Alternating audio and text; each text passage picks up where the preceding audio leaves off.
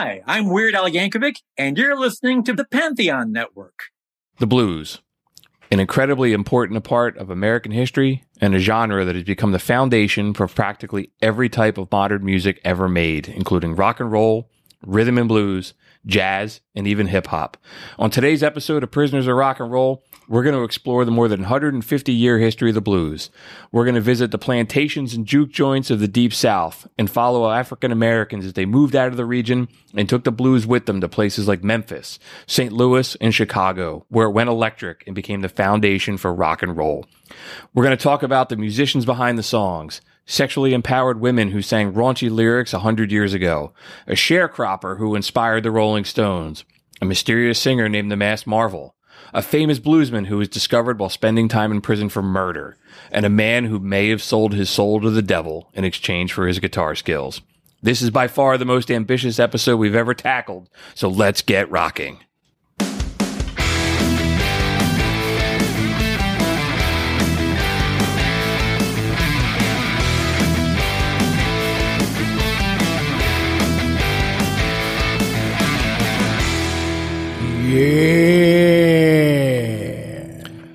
What's up, everyone? Welcome to Prisoners of Rock and Roll, episode number 21. We're legal. Woo! Yeah. I am Bruce Buttermilk Kramer, and I'm joined tonight by Blind Ryan McCusker and Screaming Doug McCusker. Dun, dun, dun, dun, dun.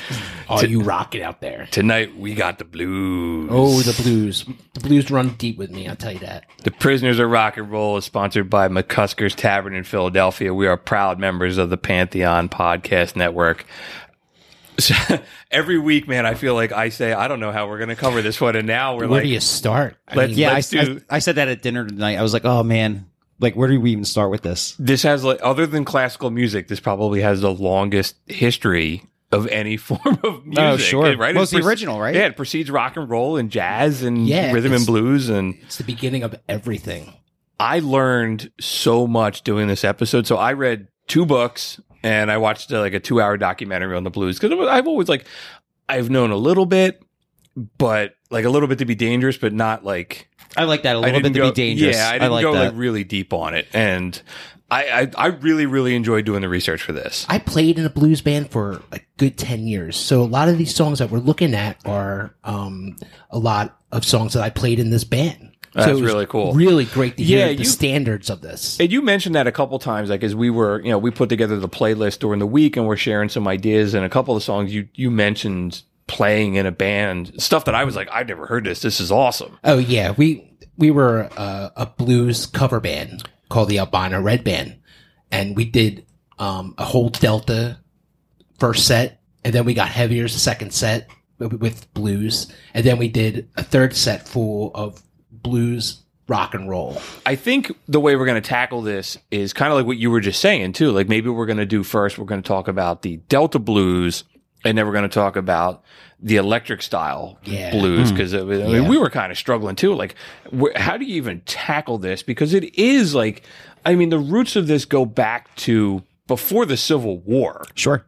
So I guess maybe we just start, man. We start at the really, really beginning, and I went into kind of like doing some research, like from a technical aspect. What is the blues? The blues is a way of life. It is, right? And it was more than like, I was reading about like the music. I mean, you guys are both musicians, and I was reading about like the technical structure of the song. But you're right. It is like, it's a feeling. It's a cultural thing. It's something you can't teach. It's something. Yeah, it's got to be a part of you. Yeah. You had to have like tragedy in your life to sing the blues. And you know what? Like I read one of the interviews I listened to, it was a musician saying that like, it's not what's in the music, it's what's not in the music. That's what you have to listen to.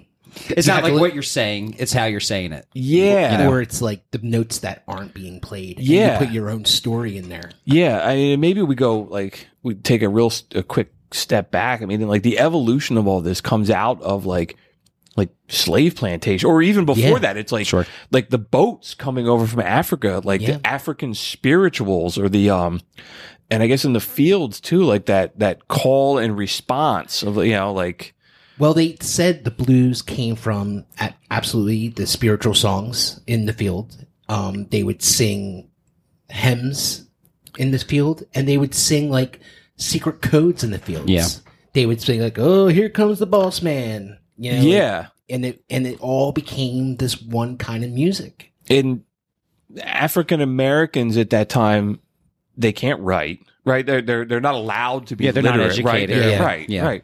And so song becomes the way that like your history is passed down Sure. and your culture and how you communicate. You said like the massa is walking around, and if you're saying something about how terrible life is, you're going to get whooped or killed or whatever. Even if you're just like slacking off, or you're just, it's just they had such an awful way of life, and that's what it was. It was a way of life for them, passed on from generation to generation. Like Ryan was saying, like there was code in there, and that's absolutely true. Like they were talking about, like especially with the underground. I'm sorry, what, the railroad, the underground railroad, and like they would tell, like, oh, make the corner at this tree, go like 3 miles, in so many words in this song, so it would just pass on from song to song to song. That's how they got information out.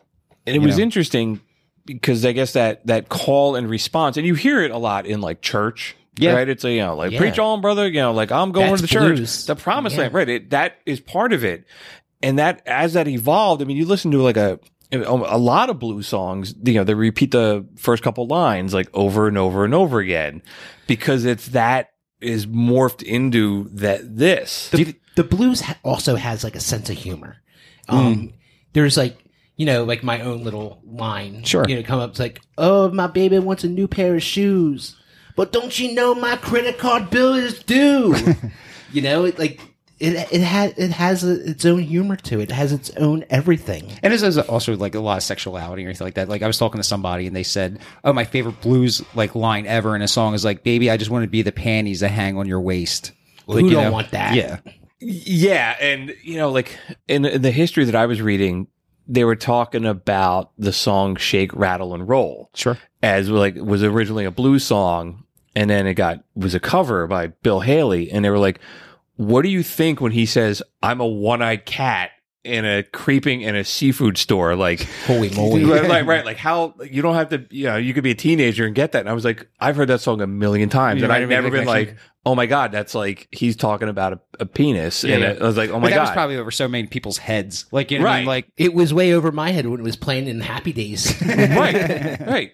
And you're right. The music is full of any of that. I guess it really is like a music about like it's going against the norms, whether it's sexual or the oppressive thing that people in that African Americans in the Deep South dealt with, whether it was slave times or sharecropping or any of that. It's such a important part of just American life. And it was like when I said I know a little bit about the blues to be dangerous, I learned more about it like in college studying it than I did like being a music fan. It's just a really, really interesting part of music in America. I think, to really understand blues is to see where it came from, is to go down to Memphis and to see the back streets of Memphis. Doug and I were down in Memphis, and the first day happened to be the anniversary of Martin Luther King's assassination. We were on the plane. Wow. We were on the plane, and Doug's like, "Holy shit! Today's the day of." So we're like, we land, we hightail it down there. So we spend some time down there, and it was really amazing. So now we're walking back, and you see shotgun shacks. You ever see a shotgun shack? yeah, they're still out there. If people don't know what a shotgun shack is, you could shoot a shotgun and go through the front door and go right through the back door. And I don't think you really know what the blues is until you've seen a shotgun shack. Or in the back roads, we were like walking down, and we could see the city. We knew where we were. And this black gentleman was like, "What are you boys doing?" "Oh, we're just, we're seeing the museum and like that." He's like, you know where you're at, right? And we're like, yeah, we know what's up. He's like, I'm like, we're from Philadelphia, man. Like, we're okay. He's like, "Oh, you boys, can I get $5?" He says. I think I gave him like 10 as I beat it. But what's interesting, being down in like Tennessee, you're surrounded by country music, and I spent enough time down in the South, and it's all country music. When you get the Memphis band, it's a completely different animal. Like it is a completely different feel. And the origin of country is there's stuff in the books that I read that was calling it the hillbilly blues. You There you know, go. and it's almost like as we're doing this, we got to put guardrails up because everything I read, I mean, it spills into like jazz and swing and boogie woogie and country. This is you know, before all of it. it goes but like Yeah. one of the things I said that like, or maybe it might have been Keith Richards said it, or you know what? It was in this book I read that I have, and it was a great quote. And I meant to, What's the name of the book? yeah. So I read this book called The Visual History of the Blues: 100 Years of Music to Change the World, and I have it on the desk here as we're talking. And it was like a really cool quote. It was Willie Dixon said, "The blues are the roots, and all other music that came after it are the fruits." Amen. Yeah, right. You know, just like everything. Everything. Absolutely. Keith Richards said, like the blues are like they're the stone tablets that came down. Like he- that's what it's everything right. was written. Yeah, absolutely. Yeah. He was around when the tablets were made. I think maybe where we start this, so we talked a little bit about like slave times and everything, but it seems like the modern era blues is like the 1900. Totally. I think, the earliest recordings that we can refer to is like late 30s. Yeah. So it's You like know? maybe we'll kind of start around that period, like a little bit before the Depression, but we acknowledge that the roots of it go way back before the Civil War. The first thing that I found in the blues, and you guys, if you've seen something different, was this guy named W.C. Handy. Okay. They said in like 1903, he was taking a train across Mississippi, and he had a really long time, like in between waiting for the train. He fell asleep on a bench, and when he woke up, he said there was this older black guy playing a guitar in the train station, and he was holding a knife on the neck of the guitar and sliding it up and down. And he was like, "That is the weirdest thing I've ever heard. What is that?" And this guy was like, "I'm playing the blues."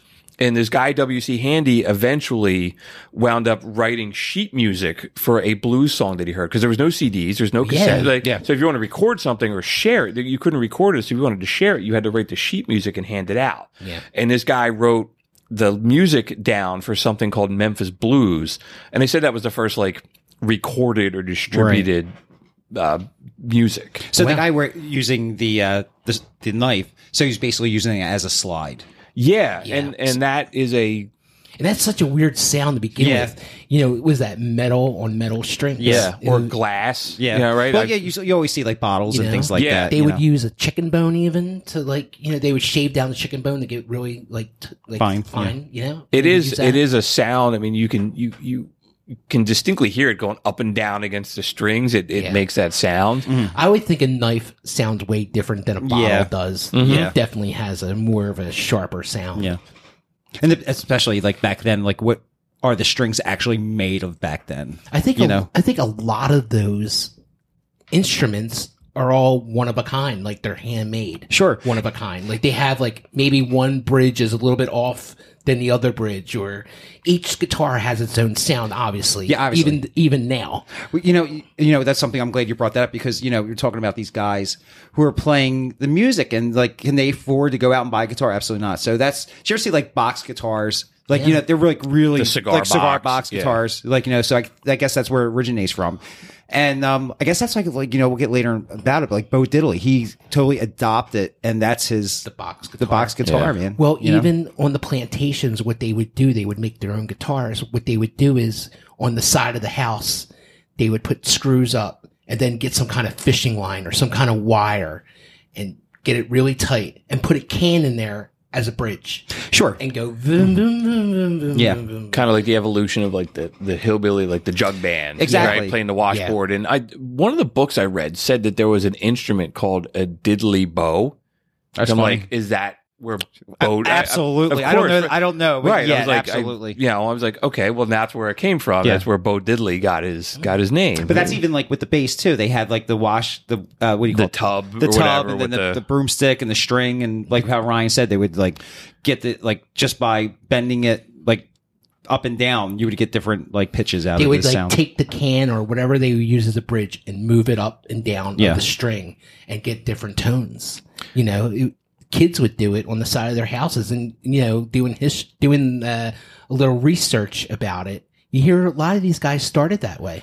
But that's even like not getting off the subject. But there was a documentary a few years ago called "Might Get Loud." Is Jack White, The Edge, and Jimmy Page. So the beginning of the film or documentary starts with Jack White out on his porch, hammer, nails, piece of wood, Coca-Cola bottle, and a string. And he had like a pickup. And he made this electric one-string guitar. And it was like a slide guitar.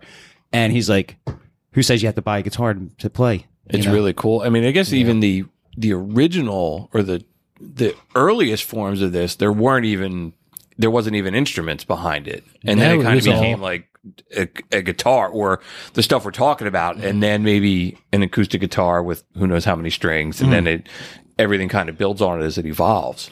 Well, you know what you see with guys like these blues players, they like not all of them always played 6 strings. No, like, there was a lot of 12 stringers. Yes, but 12 strings, but even less. Like you see guys with like 3 strings. Yeah. And there were people that had 6 strings, but they had 3 fingers. Well, they that's lost also- a couple of them in like a plantation accident. Exactly. And that's going back to like Keith Richards, man. He only plays with 5 strings, dude. He doesn't play with 6 strings. So that's a blues thing that he adopted that became a part of his sound. And maybe we're talking about kind of like the Delta blues era. And one thing that I found fascinating to me is like all of these people we're going to talk about, they weren't famous for the entire time. Like they didn't hit it big and then they just have always been around. Like they were recording, maybe they were big in the 1920s and 1930s. And then they were like almost completely forgotten by history. And then it was like in the 60s when like the folk music starts that people started looking back at all of these musicians, and then they started becoming famous again. Like we're going to talk about Robert Johnson a little later, but he really kind of becomes like a cultural thing in like the 60s. Yeah, like with the folk music. Yeah, he became like this legend. Yeah, it was like a folk tale. It was like I don't know how to say it. It really was like white people decided that they really liked this music. It was like a throwback, and it was almost like you're digging up like a time capsule of all these other musicians that were largely forgotten for 20, 30 years. I think, a lot of these original recordings, these scouts or whatever, they would go out and look for these guys playing blues on the street. They would find these guys and record them. Now, does that go like to the thing when the Library of Congress went out and went down south and started recording a lot of blues music? Yeah. You want to talk about? Let's talk about this. Let's talk about Alan Lomax, right? Yeah. Alan Lomax. He was a gentleman that got a grant from the country to go record whatever he wanted. It was his dad too. His dad John and Alan. They would document all kinds of different music. A lot of spiritual songs, a lot of, early country songs. But what he really did was he discovered huge talent like Muddy Waters and Leadbelly.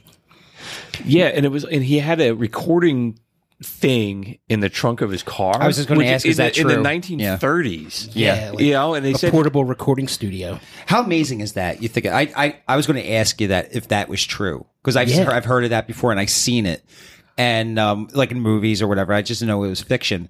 But dude, imagine that. I mean, think of it back then. I'm looking at our little machine here that we're recording on, and it's as big as a cell phone, and now Mr. Lomax had to go out there in his car, probably fit in his whole trunk, and just roll it out in front of whoever and just record for It's a genius. And you think, I mean, if you're in the deep South, the really deep, Mississippi's incredibly poor, and some dude rolls up and goes, "Hey man, I want you to sing into the trunk of my car and it can play it back to you." You got to be like it was like Future Man, right? Yeah, people got to be able to not understand that. A lot of people still didn't have electricity down there. Do we have anything example of the Lomax recordings? I do, and I'm going to pull up something that, Now these recordings are from the early 30s. So this to me sounded like, this is a song called Early in the Morning that was like, I think this is a prison song. Let me play a little bit of it.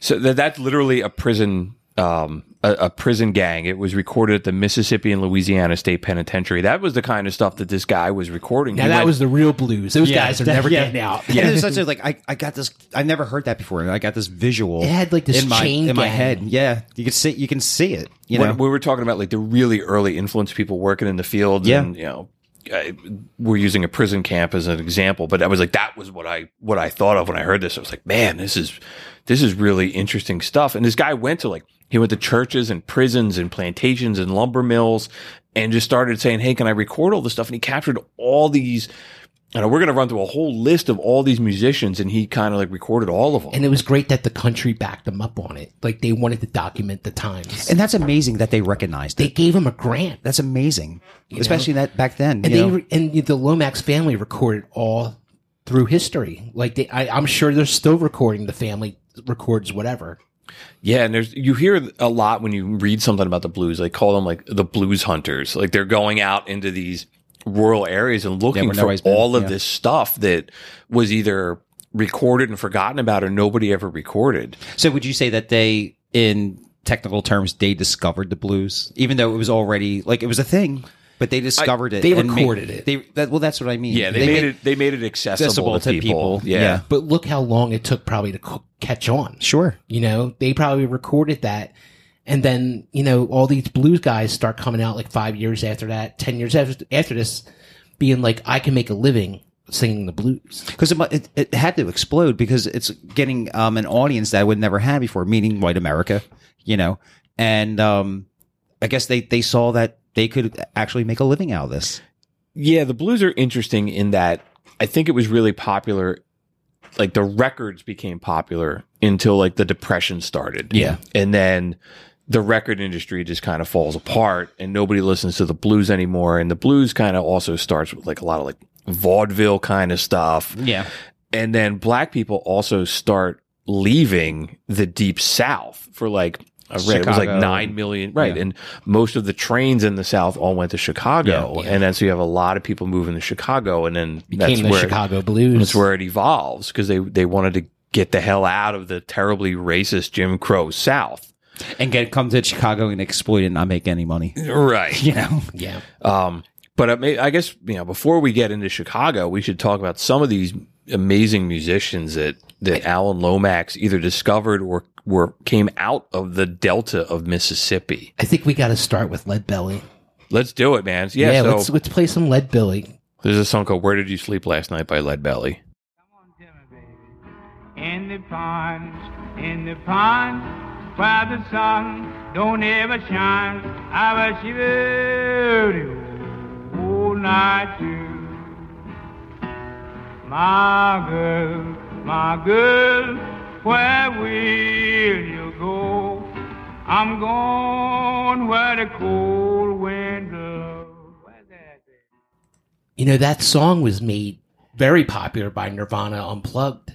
And I don't think anybody could give it justice more than Kurt did. I agree. Man, it's the first thing nice you ever said about Kurt Cobain, dude, no, honestly. But no, I agree. He nailed it. He nailed it. It's really funny with that Unplugged. He tells a story before he starts playing that. And he asks his boss, the record executive, the owner of the record company, hey, can I borrow like $80,000 to buy Lead Belly's guitar?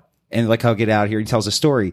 And then, as time tells, Kurt Cobain's guitar he played that Unplugged with went for auction for like $2 million. Wow. It's amazing. I mean, Lead Belly wasn't a good dude at all. No. He might be the scumbag, the shitbag of the week. Yeah. So when Alan Lomax discovers him, he's in jail for murder. Yeah. Yeah. He was in and out of prison. Wasn't a good guy. dude at all, man. Even like later on in life, he was always in and out of jail. He just couldn't keep his shit together. I mean, you are a blues man. You got to live that 24/7, I guess. But do you think that he looked at himself as a musician, or this is just what he did? Oh no, he was all about himself. Yeah, he knew what he was the original of.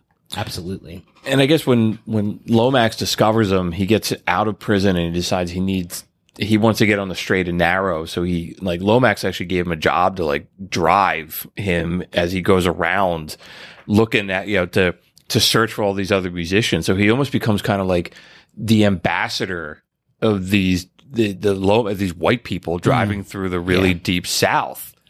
No, he's out there, discovering talent. Yeah. He's like Sam Phillips. Yeah.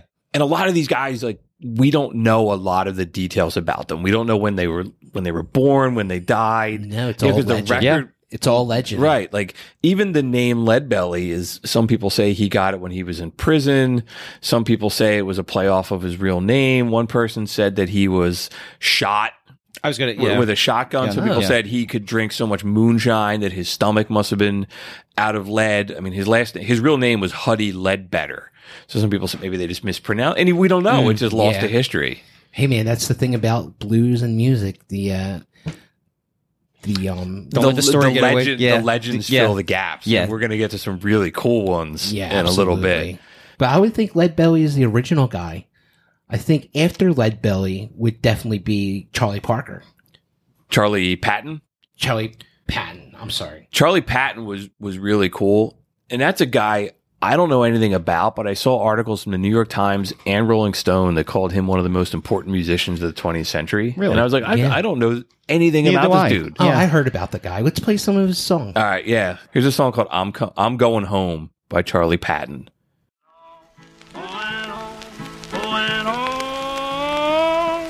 I'll meet you on that show. I got it way, got it way.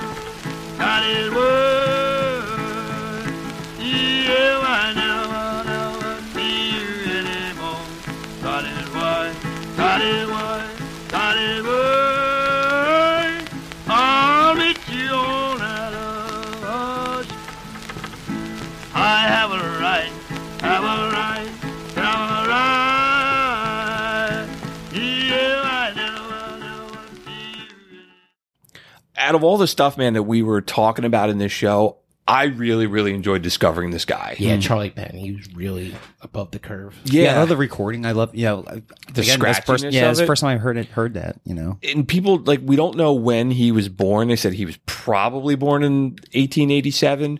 There's only one photo of him that exists. And as we're just playing this, they said it almost looks like that famous mugshot of Sinatra, like his facial features, but the color of his skin, it's weird to tell, like, is he white? Is he was like, they said that he was kind of like mocha. Yeah, they said he was like, he was part black, he was part white, he was part Cherokee. His parents were white, but there was always a rumor that his mom had an affair with a former slave, and he was part black, but he has very white features. It's really, really interesting. And he was the dude in the monologue that I said, the Masked Marvel. So like, his record label actually put out a song under the artist just called The Masked Marvel, and it had a little card in it and said, if you can guess who this is. Oh, really? I don't know why anybody would know. Yeah. But if you could guess who it was, and they would let you have any album that they've ever put out in their catalog for free. And it was like, that's kind of cool, like the 1920s, 1930s. It's like, Masked it's a Marvel. perfect contest, a question that nobody knows. Right. But he also, the influence that this guy has on everybody else. They said when he would play the guitar, he would actually put it behind his head and behind his back. I heard he was a very big show off. Yeah. Like he had this huge ego. He would play under his legs. He would play behind his back. He would just be basically a rock star. But that was like the blues. It's a showmanship. You have to show up the next guy. The guy, somebody else. And the dude like he went and played everywhere in these like juke joints in the Deep South. So like the people that saw him were like Helen Wolf, who we'll probably talk about a little bit later. Like he kind of learned how to play guitar watching this guy. He would go to his house at night and listen to him play guitar. Or Robert Johnson called him like a huge influence. John Lee Hooker called him a huge influence. It's amazing. And it was like, I have a show about music, and I was like, I had never heard of this guy before. Really, really enjoyed it. And he's in the Rock and Roll Hall of Fame as an early influencer. And also a lot of these early blues musicians, they're buried in unmarked graves. Yeah. And this dude was in an unmarked grave until John Fogerty paid for a tombstone in 1990. Oh, wow. Very nice. Well, does it come down to, like, it's kind of like an artist. You get famous after you pass away. Yeah. And I guess or recognized. I mean, or- those guys been dead for so long. Yeah. I mean, the only thing they can is get recognized, like we are doing. We're talking about them on our show. yeah. yeah. You know, we got to give these guys justice. We got to give these guys the credit that they deserve. They started everything. Every kind of music started from the blues. Yeah. And that's, I never heard that before. John Fogerty did that. That's really solid. There's a couple Yeah. people in this story where other musicians paid for their Sure. paid for their tombstones. Yeah. It was interesting. Maybe before we get to Robert Johnson and talk a little bit about another guy, Blind Lemon Jefferson. Sure. The first note I had on here was I thought Lemon was his actual first name, and he was blind.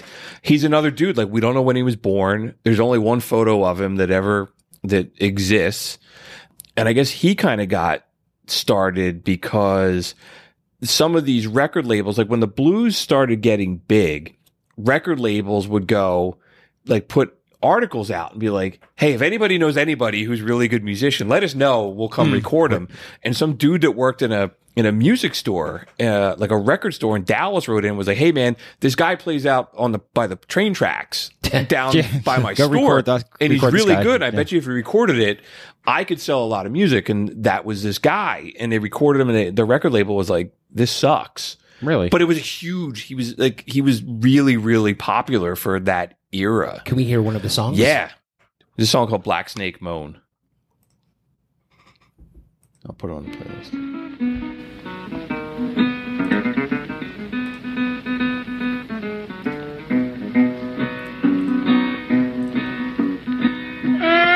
I ain't got no mama now.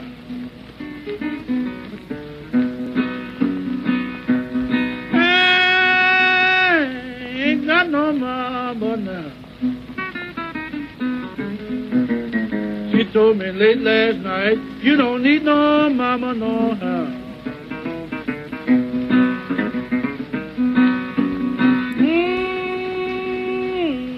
Black snake crawling in my room.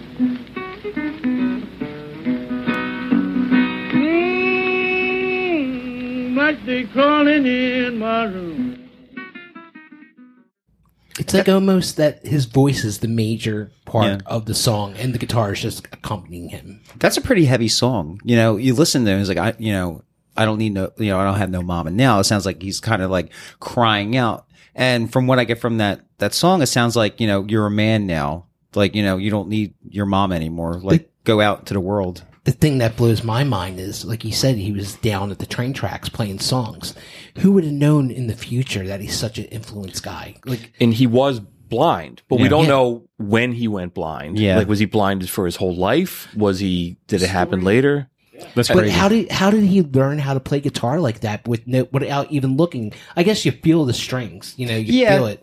But to have like such a handicap and have such an original way to play guitar, he played very clean. Yeah. Those notes that he was playing were pretty clean. And they said that he didn't have any talent when they, The when they record recorded him? label just said like this isn't a hit. I mean, Wow. and his music's been covered by everything from like Dylan, B.B. King, The Grateful Dead.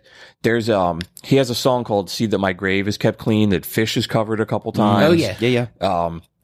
And he's another dude. Like, he died, and a lot of these people die really young too. Oh, back then, yeah. I mean, he was 38. Well, first of all, he was so successful that he was able to afford a car and a chauffeur because Oh, wow. he could able to buy a car, but he's blind. Yeah. Which has got to be amazing for an African American. I don't know how many Well, people back then, own you come from vehicles when you're poverty, yeah. right in 1930 in Texas. yeah, you'll pull that car up somewhere and somebody go like, "Where do you want to be?" Yeah. Right. Like, how'd you get that car, man? You Yeah. know, like- And even the circumstances under which he died, some people say that he was poisoned. One person said or a rumor was that he was attacked by a dog and he had a heart attack. One person said somebody tried to rob him and he had a heart attack. So we don't know. I think all these blues guys die of like some kind of tragedy or some kind of, just different kind of death. And it adds to like the gothic legend And of it's beautiful. it all. It's beautiful in its own way, because it's like life imitates art. I They all think- have hard lives. I think that's what makes the blues so special. Absolutely. because Yeah. it's so mysterious. Yeah, absolutely. It's so old and mysterious. And he was buried. He's another guy, like we don't really know where he was buried. They kind of know, like, he was in an unmarked grave until the late 60s, and they put a stone, like, in the general area where they think he is. But it was a dude that was, like, kind of successful in that part of the country, but maybe just, black guy died in the South. Who cares? You know, like, especially I'm sure back that's then. part of it. They were all like a dime a dozen of them. Yeah. You know, like I said, all these years later, here we are talking about them on our show. Yeah. That's what I dig about this show, that we talk about things like this. I mean, in the undercurrent of racism that comes in going through all this stuff. I mean, the book I mentioned has some ads from like early record label. I mean, it's they were racist. It's every stereotype. They were showing. We were looking at the book earlier. Yeah, these had some god awful things in it. But like, you know, you said like the guy, you know, he had a car, he had a drive, or anything like that.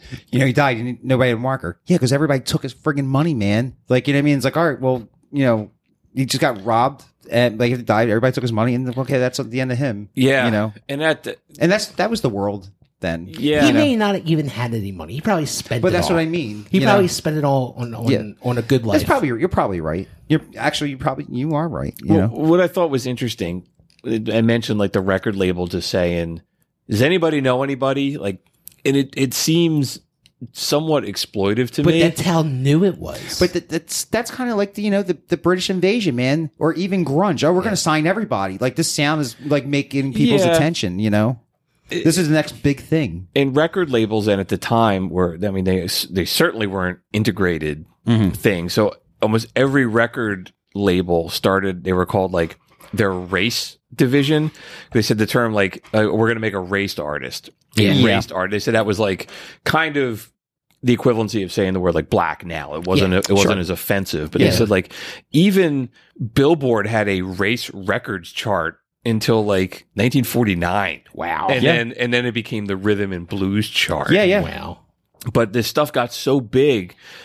Like in 1 year, it was like the late 20s, like 500 of these albums came out in a year. So the record labels were just going for everything. Sure. Wow. They sold money in it. Yeah. You know, they were just ripping these guys off. Left They and were right. like giving them $20 and then making, you know, a shitload of money on top of it. and they with the probably got writing recordings. credits too, man. They probably put their name on the for the writing credits on the 45 or whatever how they sold it. You know, that was business back then. You know, One other interesting dude that I didn't do a lot of research into was this guy called H.C. Spears, and he came up on a documentary I was listening to, and it was the documentary was like narrated by Lawrence Fishburne. And like Keith Richards was in it, Chuck D was in it. It was really cool. Yeah, I saw it. Did you? And he was talking about this guy, like he ran like a little, like an ice cream shop kind of thing in like the Deep South, but he discovered a lot of these musicians, and they made the analogy that he was to rock and roll is what Sam Phillips was, or he was to the blues to what Sam Phillips was to rock and roll. Right on. But the interesting part is this guy walks into his store and says, "Hey man, I'm a musician. I want to audition for you." And that was Robert Johnson. oh wow, Wow, Robert Johnson. I think he's one of the most influential, not just blues, but like all guitar music. yeah, he's like one of the biggest names out there, And he has such a legend behind him. and that's what and I think, you know, that's half of it for him, like that legend about him. Robert Johnson has a story about, we'll talk a little bit about being at the crossroads, selling his soul to the devil. Now, this song is called, The Preaching Blues, Up Jump the Devil. yeah, this song is called Up Jump the Devil. Now, we're going to listen to this song. He changes his voice into an evil voice, and he's imitating the devil. Let's listen to a little bit of this song. Let's do it. Blues walking like a man.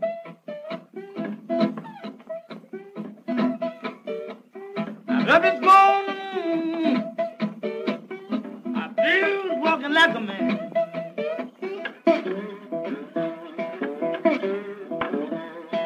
What a blues. Give me your right hand.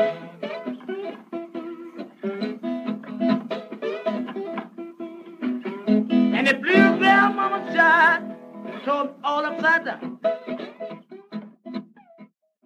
I totally dig the recording of that. Yeah. So you have to visualize Robert Johnson, the way that he played guitar. It was so busy action up and down the fretboard, all across the strings. he would record in a corner of a room. So nobody can see what he's doing.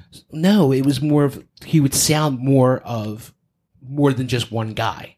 Oh, so the acoustics The bouncing acoustics off the wall, off come of back it, out. we could sound more than one guitar. He's a genius. That's He why was a genius. and just his style of playing, like that's like, dude, He was, nobody played like him. he back then. invented a way to play. Now, Yeah, let's get into the story of Robert Johnson. I don't really know when Robert Johnson was born.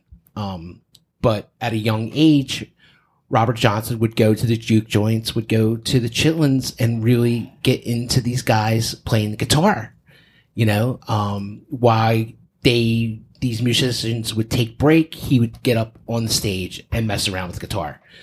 He was so bad, everybody would be like, "Get off the stage, boy! You don't know what you're doing. Yeah. You're making it sound awful." You know, and the guys' instruments they were, "Hey, boy, get the hell out of here! You don't know what the hell you're doing." So, you know, he really took that to heart. He, again, he keeps on practicing. He's not together. So he disappears for about 6, 7, 8 months.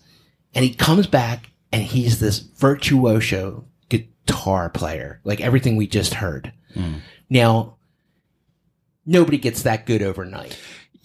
he probably locked himself in a room. Yeah, but But I like the story better. the story is, he got so good overnight because he sold his soul to the devil at the crossroads. He asked the devil to make him play the guitar even better, and the devil gave him that power.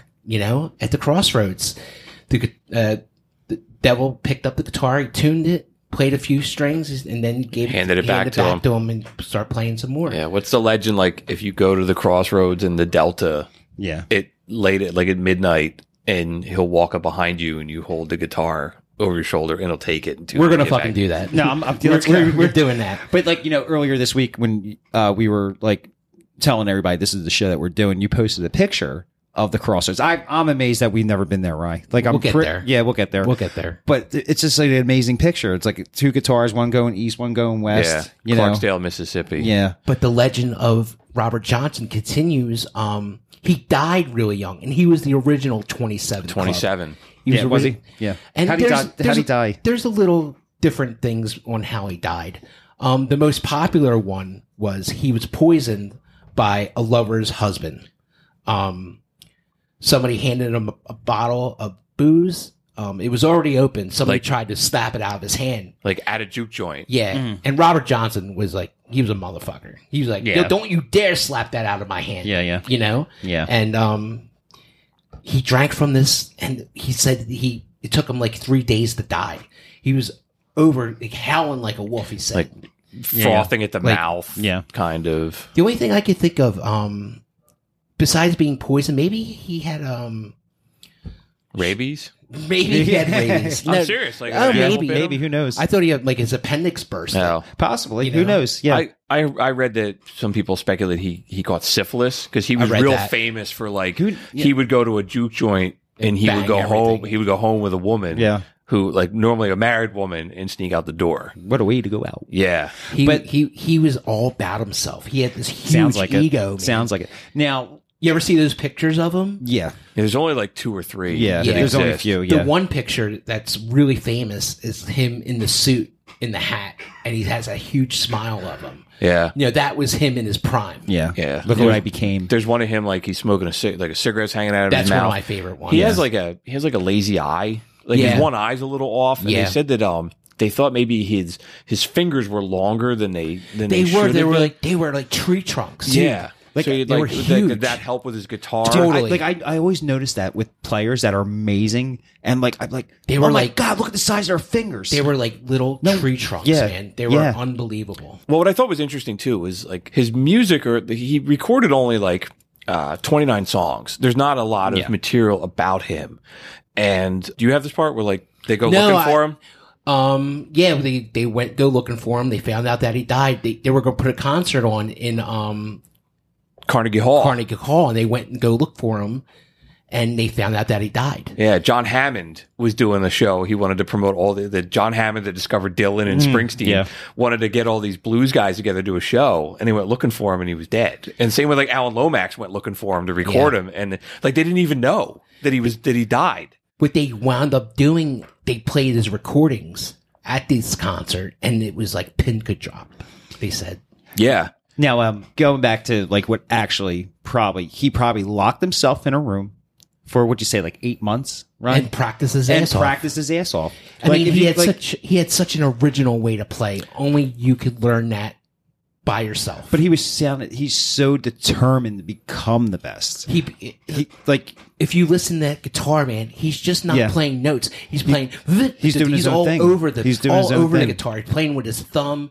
He's he's using creating. all his He's doing fingers. things nobody ever did before. I tried doing a little research too, and like what makes him so special. Like Clapton has called him the most important singer that's ever lived. Rolling Stone has him number 5 on the 100 greatest guitar players. Gibson has him 9th in the top 50 guitar players of all time. Keith Richards is like, he's amazing. I was like, He why? was because Because he's doing things that nobody ever did before. They said that like, I mean, the he blues, I invented guess, all this. and the blues were very like regional. Yeah, you have like these little specifics, and they said he played all of it at once. Yeah, it's like usually the blues is like a 4-chord progression. Yeah. but like when him doing his solos, he's not just playing chords like Ryan was saying. He's playing all over the neck, and he created his own thing. That's why everybody considers him he was one of the greatest. He was so unique. Yeah. and because there's no video of the CM, like you can't like imitate the guy. Yeah. Like, Right. dude, what is he doing? Oh, I have no idea. You know. And he, they said he was one of also the first blues musicians to use like the guitar is another voice Sure. in that. And you Yeah. heard it in that song. Like B.B. King is really famous for that, but he was like the pioneer of that and all this music too. And he also wrote all of his own stuff Yeah. too. He wasn't just recording other people's stuff. Really, really cool, man. Really interesting. Like out of all of American music, he's just a really interesting figure. Just the Crossroads story is amazing by itself. Yeah, he's a legend. And, his story and his music are always going to live on. Yeah. But it's going to be, hopefully, be passed on the generation. I think it will be. And there's a couple movies about him. There's Yeah. that documentary on Netflix, Yeah. Ryan, that we were talking about There during was a the good, week. There was a good movie made in the 80s with Yeah. Ralph Macchio. Yeah. It was called It's a little- Crossroads. A little hokey. I never no, seen it. but it was supposed to be like Robert Johnson in old age. I've never seen it. I and, just like- seen that Steve Vai thing at the Well, end. yeah, Steve You know what I mean? Vai's in it, and he's like the devil's right-hand man, and then Ralph Macchio outplays guitar Steve Vai. Yeah, I don't think so. The Karate Kid beating Steve Vai. I don't think so. Mr. Miyagi can catch him. He can't do that shit. So I think, Ryan, you had a couple other Delta blues musicians you wanted to talk about. Yeah, couple guys that hung around Robert Johnson. One of the guys' name was Johnny Shines, and he's one of the original Delta guys that were doing recordings. Can we listen to one of his songs? Yeah. This is Standing at the Crossroads. Sure, here we go. Went down to the crossroads, fell down on my knees. Went down to the crossroads, fell down on my knees.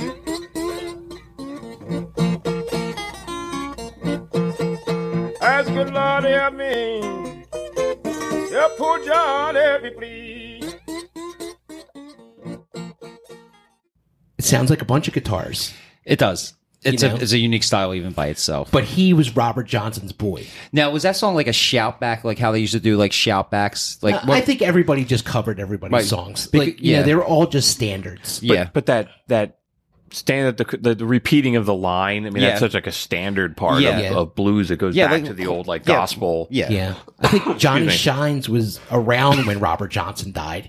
Him and David Honeyboy Edwards, they like pal around a lot with Robert Johnson, and they said he had a cruising for a bruising. He had such an ego and such thing, he almost had it coming, like they said. Who, Robert Johnson? Yeah, because he had this huge ego, Man, he got the devil to back him, dude. I would have an ego too. No, I mean, Yeah. he was the greatest guitar player at that time. I mean, probably ever. There's such a virtuoso. Yeah, he's big of a, like we say, he's a big influence. He invented his own way to play guitar. I agree think with that, I yeah. think that's why nobody can copy him.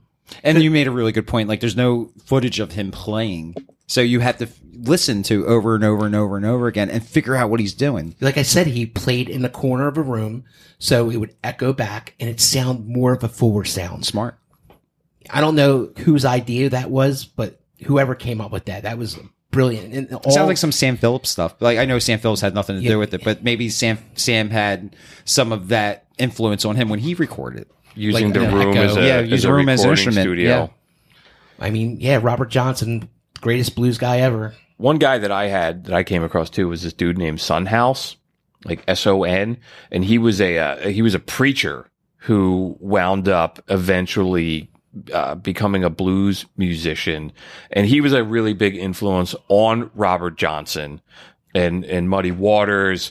And another dude that was largely forgotten for like decades. And then in the folk revival of the 60s, he came back and he died in 88. Oh, wow. Like, so he was around for a long time. Johnny Shines died in like the early 90s. Well, Yeah, so he these was guys, a couple guys that lasted a really long time, had another, kind of had like a second career coming out. Oh, Let's sure. play a little bit of this guy. This is called Death Letter Blues. Cool.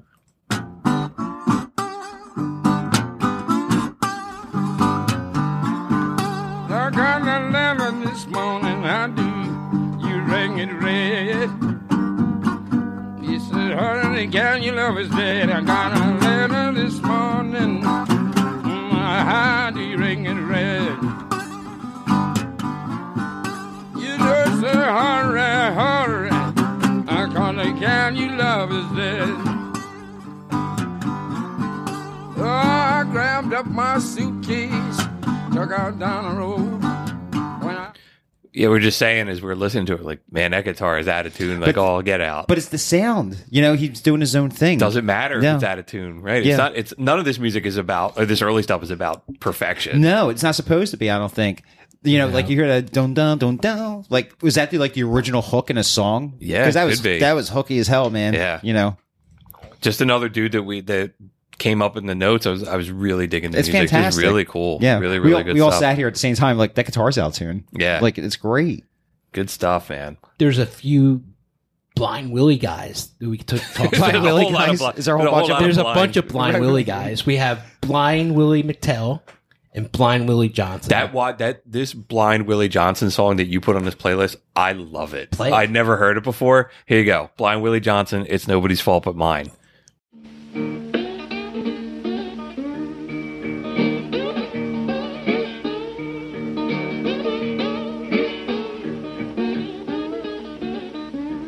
And nobody's fault but mine. Nobody's fault but mine. But I don't read my soul belie. I have a Bible in my home. Have a Bible in my home. But I don't read my soul belie. Father taught me how to read. Father taught me how to read. I don't read my soul below. Nobody's fault but mine. I love that song. That's man. great. Yeah. You can hear Voice. you can hear the slide guitar, his voice. Yeah. And like, you know, like we were talking, like all these songs had like that slide guitar. Like if they're using a slide, if they're like Ryan said, like maybe it's a chicken bone, maybe it's a bottle, maybe it's A knife. Who knows where you get your hands on? Whatever makes a great sound. It's like, it's crazy to sit here, but your ears can be deceiving. I agree, You especially know, the recording. like, you know, you really have to visualize the action of what these guys are doing on the guitar. and as we're sitting here listening to all these songs that are great, I'm visualizing all this in my head. I don't know if it's because we've been to Memphis and we've been to like these juke joint places and everything like that, but I really feel like I can really see and identify what they're doing. Well, that's a great point too, Ryan, when you said you got to visualize what they're doing, because before this, nobody's doing, there's no rock and Yeah. roll. There's no jazz. There's like talking about Charlie Patton putting the guitar behind his head and playing it. It's got to be like blowing people's minds. Sure. How different that is. I mean, you think about how like Elvis shaking his hips and everything. I mean, this is decades before that. It's the beginning of it all. It really is, man. It's really interesting. And a lot of these early guys too, the way they sing is really different because there's no microphones. No. Or there's no amplification. So like when they're playing in front of a crowd, they have to shout over it. And I think maybe that evolves, over the years as technology catches up, but really, really interesting. It's amazing how just all these songs were recorded, like, and they're timeless. You know, like I don't think some like digital recordings sound as good as these recordings. I love the scratchy, you Yeah. know, the just of Yeah. the technology, that classic like record player kind of sound. Yeah. It's really cool. But I'm sure it's all been cleaned up and this and that. But imagine what it sounded like 30 years ago. Yeah, You know, Yeah, You right. really had to, like, we're fortunate enough to live in a time where we get to enjoy the pure sound. but you know, you have to think these records weren't made. They were made cheap. yeah, and they weren't You know? made to Right. last. They- Thank God some of them lasted the test Right. of time. Some of them, the guys literally recording it in the trunk of his car Yeah. in Yeah. the 30s. I mean, Yeah. they sold some of these records just to the black race, and of course, they didn't make them very well. You know, so a lot of these recordings didn't last. Think of all the songs we were never going to hear. Yeah. You're right. This stuff is not marketed to the blues kind of becomes a white people thing Yeah. decades later, but not now. And like how you said, like, you know, how people got to hear your song before recording, you would write down the music and then you would Hand hand it it to out. people. And that was a great point. Like, because like Ryan just said, like, you know, think about all the music that you didn't hear. You know, maybe one day somebody will look behind a wall somewhere down there and Yeah. find all this original music that nobody's ever heard before. That's like, right. It's like Robert Johnson did 20 recordings. How many other songs did he have that nobody Oh. ever heard? It has to be in the Probably hundreds. probably about a dozen, but you Yeah. know, it's something that Let me we're have never an going to know. imagination. And I how much do. of this, Yeah. I mean, a lot of this music is largely forgotten. I mean, you know, out of the 10 musicians we've spoken about so far, I mean, they're not part of like mainstream. No. Well, what is Music, these days? yeah, like- yeah. There's a guy I want to talk about. His name is Henry Thomas. Okay. Right off the bat, let's play the song. It's called "Don't Ease Me In." Okay. Here Doug, we go. tell me if you know this song.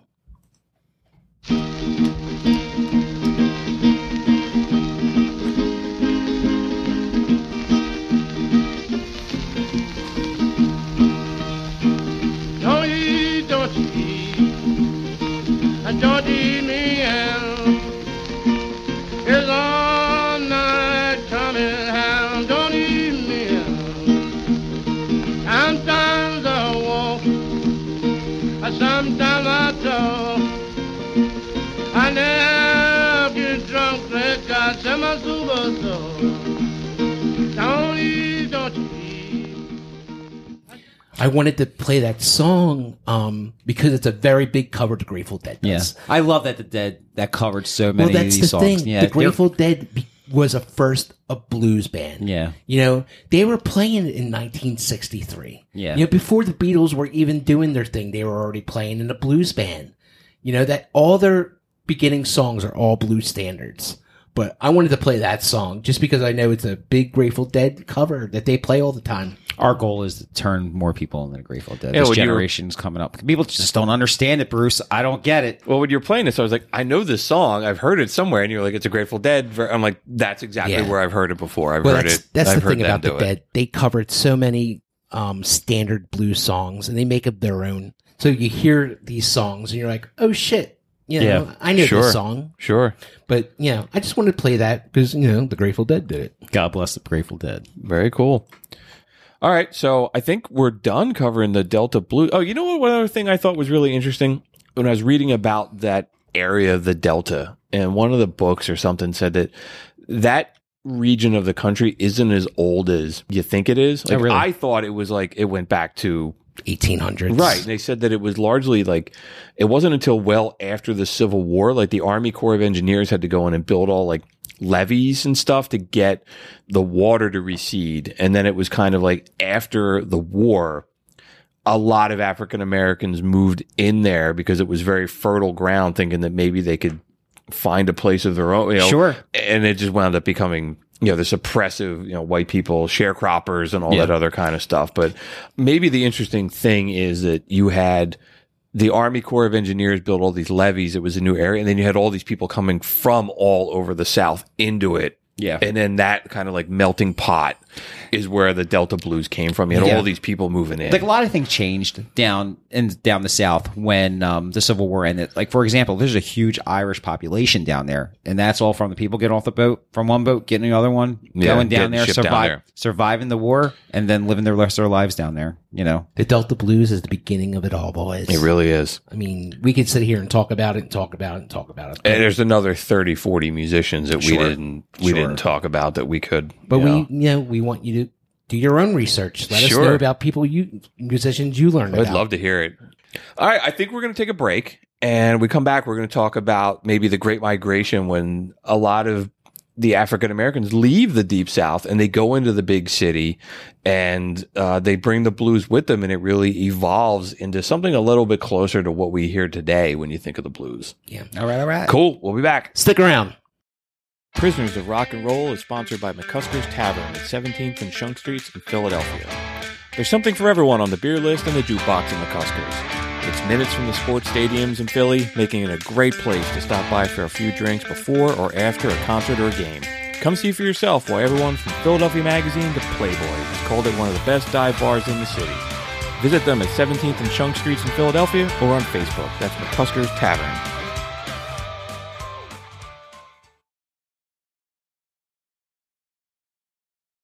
Thanks so much for sticking with us. So I think we're going to go from the Delta of Mississippi up to the big city of Chicago. And I think the person we're going to start with is, well, maybe before we start that, let me just kind of put this in perspective. So, you know, as the South, the working conditions in the South continued to be really crappy for African Americans, a lot of them just said, I'm out. I'm done working in agriculture. I'm going to go to the big city. And as we said at the beginning of the episode, I mean, a lot of them, they took the train, and the trains went to places like Memphis and Chicago. And, you know, between like 1900, 1970, 7 million people moved out, African Americans moved out of the South and largely went to these cities. Holy shit. And they brought their culture with them. Sure. And, you know, I guess the great place to start would be with Muddy Waters. Sure. The king. The absolute king of the electric blues sound. But like, you know, Chicago, man, like it's totally like embraced, like the blues, the food, like the culture, man. It's still that way, you know. Man, and the influence that Muddy Waters has on modern rock and roll, like the blues rock sound that the British embrace in the 60s. I mean, the Stones got their name from Muddy Waters song. So Let's play a Muddy song. let's do it, man. Manish Boy. Manish Boy is another one that I absolutely love. Now, when I was a young boy, at the age of 5, my mother said I was gonna be the greatest man alive. But now I'm a man, way past 21. I want you to believe me, baby. I have lots of fun. I'm a man. I spell him H-I-N. Damn, I would play that in the blues band, and I would imitate the screaming in the background. Yeah, I heard you do that, yeah. It's great. Yeah. Oh, such passion. You can't, you know, like that's the beautiful things about one take or something like that, recording live. And it's like, honestly, like, I don't know how much time has passed since like the Delta Blues to what we're talking about now, but the technology of recording has definitely changed. Well, Like it Muddy- became more sophisticated. Well, Muddy changed his sound though too. You Yeah. know, like we were talking during the break, Muddy had this Delta sound, and he moved to Chicago and grew into this electric sound that Yeah. he basically invented. Yeah, You know? he grew up on a plantation in Clarksville, which is where Robert Johnson reportedly sold his soul to the devil. And he grew up listening to guys like Son House and Robert Johnson, and Alan Lomax recorded him in the early 40s. And at some point he literally gets on the train and he moves to Chicago, and he plugs in his guitar. And that's really like where the blues changes into this more electric style. And then, like, you could just hear the influence Muddy has on Keith Richards' Yeah. guitar Absolutely. playing in that record. It's You know? I'm sorry. Go ahead. No, like when he moved to Chicago, he would just play out in the street, man. Like, you know what I mean, he would just plug his amp into through somebody's window and just start Just shredding. rip it. Yeah. It's really cool hearing Keith Richards talk about him. Like Keith Richards is one of the greatest guitar players ever, but he speaks so reverentially about some of these guys. It's just, and you can tell he really, really, really knows his shit when he's Sure. talking. It's just really cool listening to him It's talk like about Keith- Robert Johnson and Muddy Waters. You know, Muddy went over to England and was blown away how well he was treated. And Yeah. he couldn't believe it. And then like the Stones, you hear the Stones come to America and they see Muddy changing a light bulb or fucking painting The hallway or something. painting the hallway, Yeah. you know, and like to hear the influence that Muddy had on the Stones, it's pretty unfucking believable. And when Keith walked into Chess and there's Muddy changing a light bulb or whatever, it kind of blew him away. He's like, wait a minute, you're the greatest of all time. And what are you doing? He's like, well, you got to pay the bill somehow. And then like right after that, Keith started like tearing off like some bills for him and kind of got him back on his feet. And like, you know, They toured. They toured over to England. Yeah. you They know? brought him to England and all that. And There is a great video on YouTube from the Checkerboard Lounge, and it's Muddy with the Rolling Stones. It's pretty lit. You want to play a little bit of it? If you have it on there, that'd be great. I can pull it up on fire it up on YouTube. It's pretty wild. I hear my phone ringing. I did too. It sounds like a long distance call.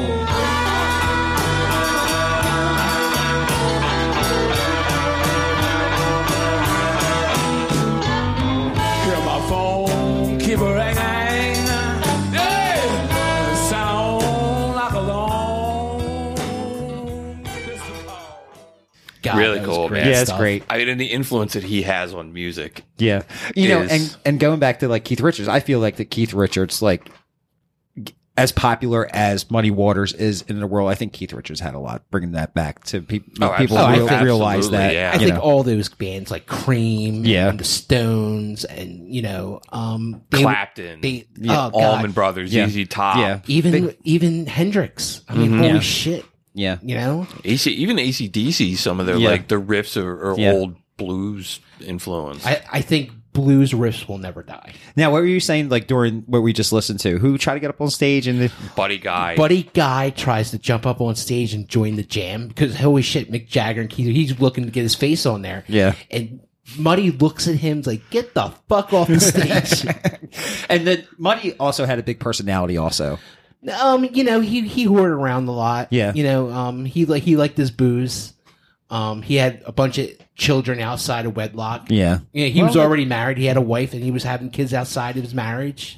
Yeah. You know, he was a lived that blues life- man. He lived that was- lifestyle. He Yeah. was a blues man up and down the street. He definitely one of the greatest guitar players ever. Yeah. Invented a whole way of playing guitar from everybody from Keith Richards ripped them off to Jimmy Page. I like how you said rip them off, not doing like homage Not to the- Yeah, them. they Like, ripped them off because look at all the white Yeah. kids that never heard like these riffs or anything. Yeah, but yeah, again, They're like, go- oh, Keith Richards, greatest guitar player ever. Look what he came up with. But that's going back to our Stones episode, and it's kind of like we kind of did say that, like, you know, they're introducing this music to a culture that has never heard anything like this, especially out in England. Yeah. You know, unless you're into it already, you know.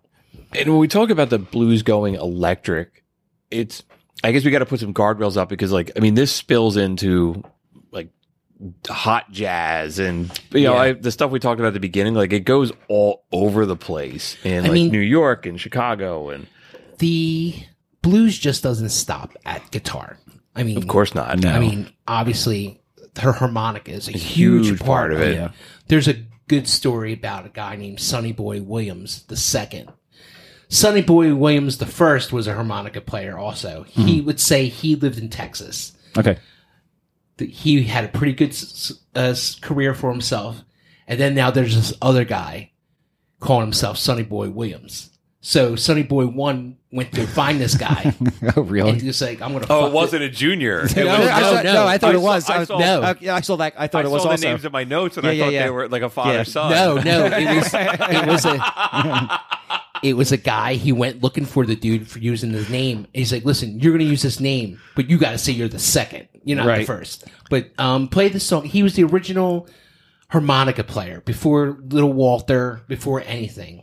Sonny Boy Williams too. Sonny Boy Williams too. right. They don't have any recordings of Sonny Boy 1. I tried to find it. But Sonny Boy 2, it definitely has the electric sound of the harmonica. All right, I here's got a little confused during that also. I was like, Here's- I'm back in there now. here's Bad Luck Blues by Sonny Boy Williams 2.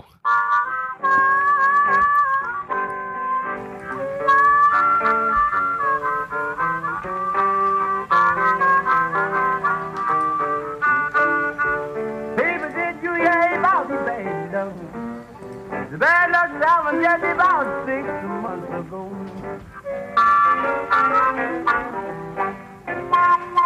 Now did you hear about the bad luck? The bad luck that happened just about 6 months ago. To hear that early harmonica stuff is definitely, Really cool. yeah. And the story of it, number one, going to find number two. Now, do you think it was common for back then before, because nobody in the beginning, nobody really knew what anybody kind of looked like. Do you feel like they were like Imposters. imposters, like Fuck all yeah. over the place, like driving Fuck yeah. around? Well, in that movie, they say like Little Walter, Yeah. And he shoots the guy. he fucking shoots the guy, dude yeah. for using his name. Yeah. Fuck. I mean, But I wonder if how common that actually was. Probably was very common. Like, I- prove me wrong. I mean, dude, he went to another state to tell the guy to stop using his name. That's amazing.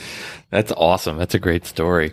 I think a really great example of great blues is Willie Dixon. I mean, Willie Dixon, he wrote a lot of blues songs, a lot of songs that you heard.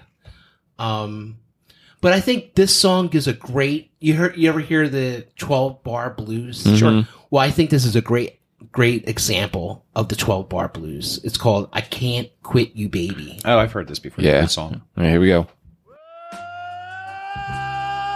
I can't quit you, darling. But I got to put you down a little while.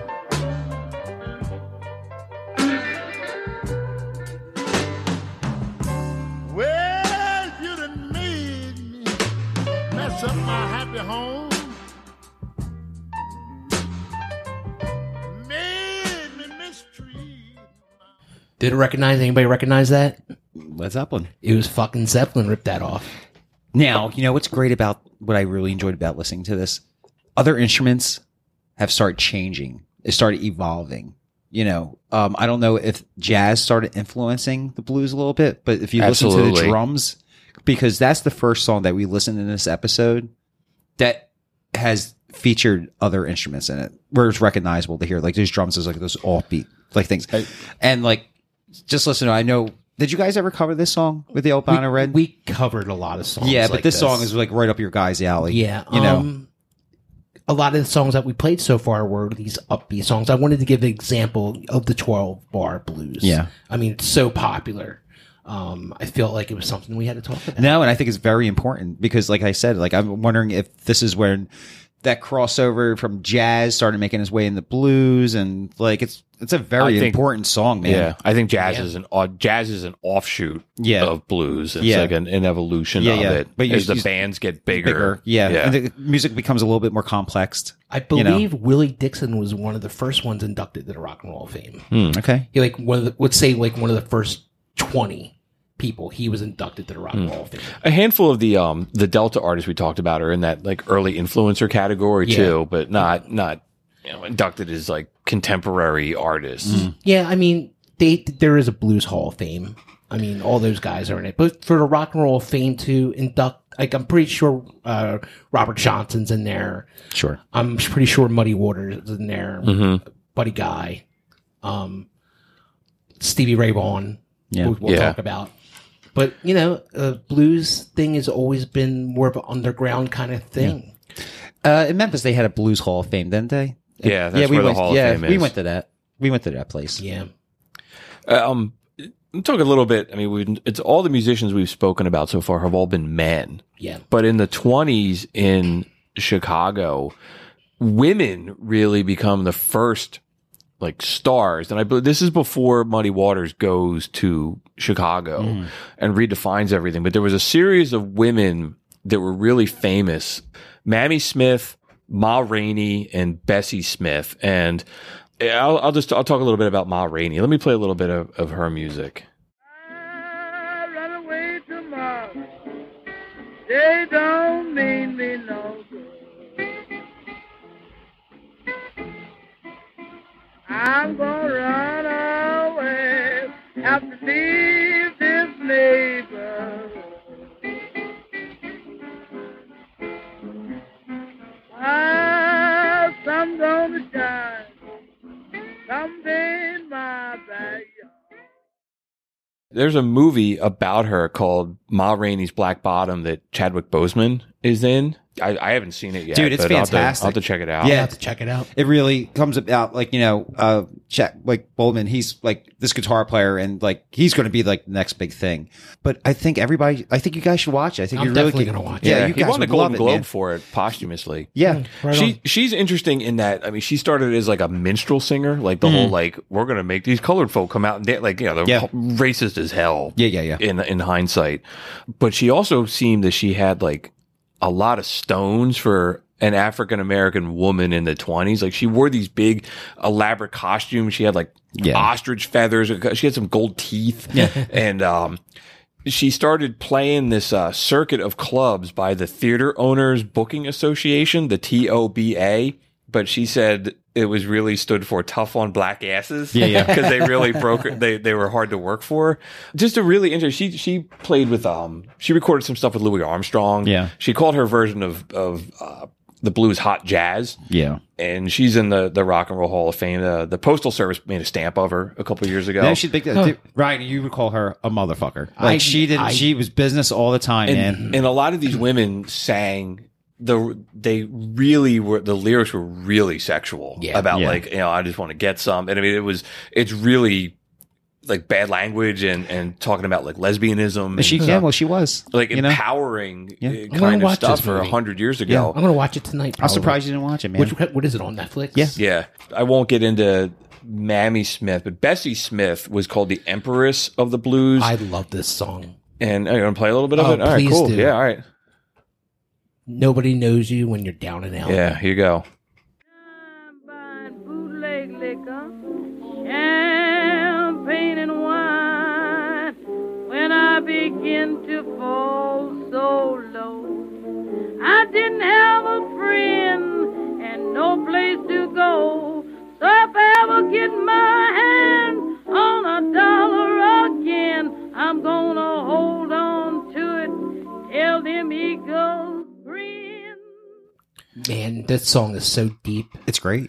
I think we know all about that right now, Doug. Nobody knows you when you're down and out. Like they like to kick you when you're down and out. Yeah, totally. We know what that's about too. Yep. But I love that style of music. I maybe it's big band. I just love that sound. Like I said this before, man. That's like a fucking lazy Sunday hammock laying iced tea drinking song, man. Like that sound is fantastic. Definitely has a ragtime 20s kind of feel to it. Boardwalk Empire. I listen to that type of music often. Like if it's just like really like a little chill out day, Put that stuff on, man. You really enjoy your day. Some interesting things around Bessie Smith is she started out as a street performer with her brother. She got pretty big, man. One of her songs sold 250,000 copies in a year, which I don't know in the 1920s how big that is, but that seems rather substantial to me.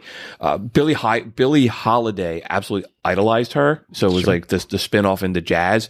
And then the local tie is she died in a car accident in 1937, and she's buried in Mount Lawn Cemetery right outside Philadelphia. Oh, really? And she was in an unmarked grave until Janis Joplin paid for her tombstone in the 70s. That's great, man. So just a little bit of a local tie, dude. I love how all these artists in the 60s, man, they all stood up and like these needs to be recognized. It's all connected, right? It's fantastic. Really, really interesting. So that's awesome. Yeah. Who else you got? We got to talk about the man, John Lee Hooker. Yes. Yeah. Yes. Man, you don't boom, get boom, boom, boom, boom, boom. I'm going to shoot you right down. Let's right off the bat play one of his most famous songs, but not famous by him. It was covered a billion times. Let's play One Bourbon, One Scotch, One Beer.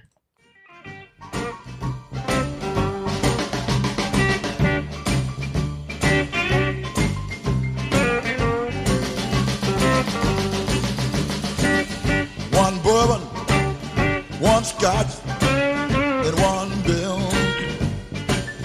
one bourbon, one scotch and one bill. Hey, Mr. Bartender, come here. Man, we all know that song, don't Yeah, we? Yeah. right. That was on our bar playlist. Yeah, The Great George Sons of Thorogood and the version. Destroyers. Man. The Delaware Destroyers. John Lee Hooker is another dude that he died in 2001. But So He was around a long time. Dude. man. he was He was But- old in the Blues Brothers. Yes. and we don't know when he was born. So he was born That's funny. like I read dates everywhere between 1912 to 1923. So Holy it's like- shit, yeah. And he was like, his dad was a preacher. His parents only let him ever listen to church music. But then at one point his parents separated and his mom married a blues singer who taught him how to play guitar. I love it. That's I great. love that story. Yeah, yeah. You know what's also really interesting to him? He was illiterate. He couldn't read. Hey, this so is he very did- I'm common. sure man. any of them could. But everything so all those songs were Yeah. all in his head. But I think that's very common. Like, very, very common, man. I saw Keith Richards give an interview this week talk about John Lee Hooker, and he said to play with John is a very hard thing because you say, "Hey, what key are you in?" and he goes, "Dung." Right. That's the key that it's in. Yeah. Yeah. Yeah. And no matter what, he doesn't tune, he doesn't do anything. Yeah. he just sings along with the Yeah, tuning with the guitar. that's interesting. Very Like, that's a stripped down. really Very good strict. artist. When you don't You rely adapt. on, you don't rely on standard tuning. You tune the guitar to itself. He And just as it is today, you know.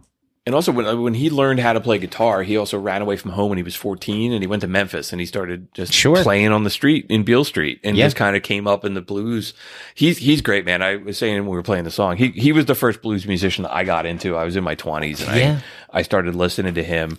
I mean, he was in the Blues Brothers Yeah. movie. He was in the Blues And that Brothers was playing like, Boom we Boom. saw that movie very, very young, and we were just exposed to it. And I think our whole lives was just like, we recognized the blues. He did Yeah. a great album with Canned Heat called Hooker and Heat, Mm-hmm. which is really good. Great. And he also did, I mean, Santana got, we trashed him a little bit in the Yeah. Electric Chair episode, the album when he had all the influences, but he did an album with John Lee Hooker called The Healer, Mm-hmm. where like Bonnie Raitt was on all of these other musicians. It was kind of like the precursor to that Santana album. And it was great. It was great. never- it was a great yeah, I never album. listened to it. I'm not a really big Santana fan, I got to be honest. yeah, but it Yeah, was but I him and remember John Lee that Hooker album. together was really good. I remember that album. Yeah. Yeah. John Lee Hooker was awesome. Really Yeah. interesting character. He put it out like over 100 albums. He recorded like under a different name for different labels, so he could just keep making all That's this so stuff. But yeah, you look at fucking his funny. You look. I'll look up his discography. Right, He would while we're use a talking. different name for other record companies. Yeah, Well, you think about then, prove it wrong. He'll probably sing like in a different kind of voice. Maybe. You know, I don't know. You know, but I'm in love with that idea. Rip them off. Sure, they're going to rip you off eventually. So you might as well rip them off first. Especially they just pay you for the session. Sure. And, whatever. Why not? Yeah. and he was recording up until like he was in died. his 80s. Yeah, until he died. Yeah. So really cool. Awesome. Like Ryan said, he was an old man in the 70s, you know, 70s and 80s. So I think next we're going to talk about a guy who was a Texas blues man, a guy named Lightning Hopkins, also on Rolling Stone's list of greatest guitar players of all time. He's listed number 71. He was really cool, man. He was another guy I didn't know much about when I listened to his, I wound up listening to a couple of his albums this week. Here we play Mojo Hand. Go for it. She can't have no other man. Cold ground was my bed last night. Rocks was my pillow too. Cold ground was my bed last night. Rocks was my pillow too. I woke up this morning, I was wondering what am I gonna do? I lay down thinking about me a mojo hand. What's really interesting about him is his sounds like a whole band's backing him up, but it's just him using all of his fingers and using everything he possibly can to play the guitar in different time signatures and everything. You said that during the break and where we're playing it, and I took a second to listen to it, and I was like, you're lying. That sounds like there's like three people playing. No, it's and just him. It's crazy. It's just him.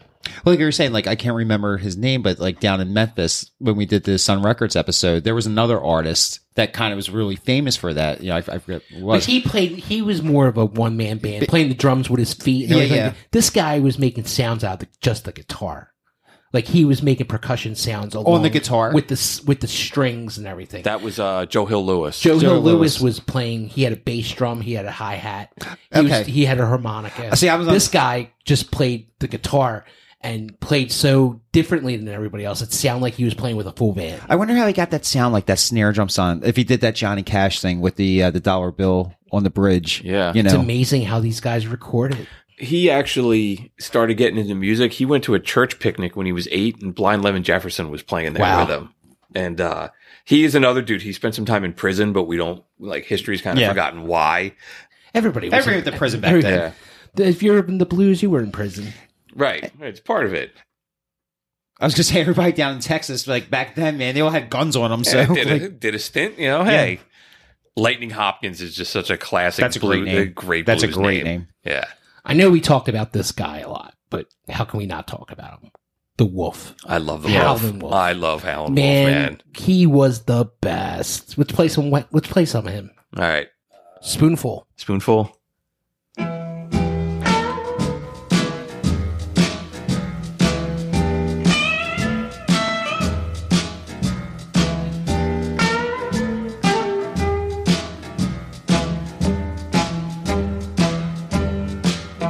It could be a spoonful of diamond, could be a spoonful of gold. Just a little spoon of your precious love, satisfy my soul. A man lies about him, some of cries about him.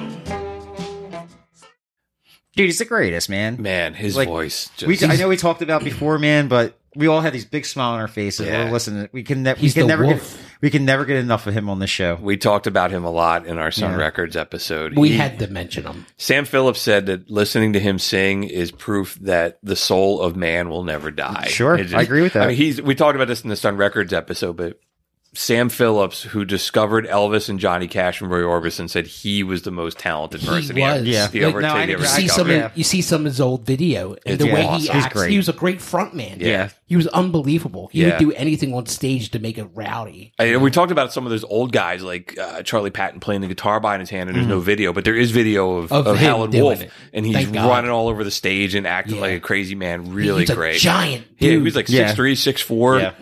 Oh my God! You think he was a mountain? He's another dude that when the Stones got big, they went on a couple TV shows and insisted that he had to come on with them. Yeah, and how'd they, that saw go for that. it? How'd that go They for said it? It really went well. The He TV really. the fucking- Oh, he actually did it? Yeah. they brought him up. Well, the TV network thought Howlin' Wolf was an animal act, and they're like, "All right, you want to bring animals out? Go ahead." And then they brought out this 6'3" black dude. Yeah. The host starts like asking all these questions about it. One of the guys in the Stones is like, "All right, will you just shut up? We want to hear. We want to hear Brian Johnson. Yeah, Brian Jones. I'm Brian sorry. Jones. He's like, "Will you just shut up? We want to hear Howlin' Wolf." Yeah. and He's then such they an sit in the audience and Yeah. just listen to him. It's really cool. That's fantastic. I never heard that. That's fantastic. Yeah. I mean, Howlin' Wolf was the man, but if we're going to talk about the blues, we got to talk about B.B. King. Yeah, Sure. yeah. Now we're getting up to more of the modern era kind Yeah. of stuff, but B.B. was the king of the blues. I mean, when he died, there was like a parade down Beetle Street for him. They yeah, carried you this- mentioned this in another episode, almost like a They were showing- Louisiana kind of. We were in Memphis. We were at B.B. King's restaurant, and we're talking to the bartender, and she says the funeral was unbelievable. And I said to her, "You will never see something like that ever again for anybody." Yeah. I mean, I wish just to see the pictures of them carrying his casket down Beetle Street was something in its own. You know what it says about BB? If you're a music fan, you know the name of his guitar man. Everybody knows Lucille, yeah. Everybody who's in the music or the rock and roll, that's how big BB King influences on modern rock and roll and popular culture. I think you know? his most popular song, maybe we should play it right now, "The Thrill Is Gone." Yeah, man, let's do it. Thrill is gone.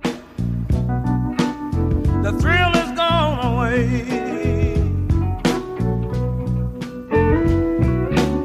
The thrill is gone, baby. The thrill is gone away.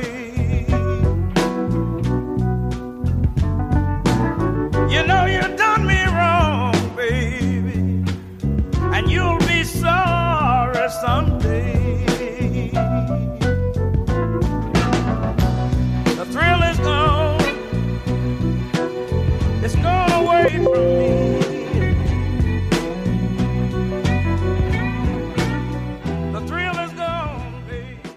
That's a great song.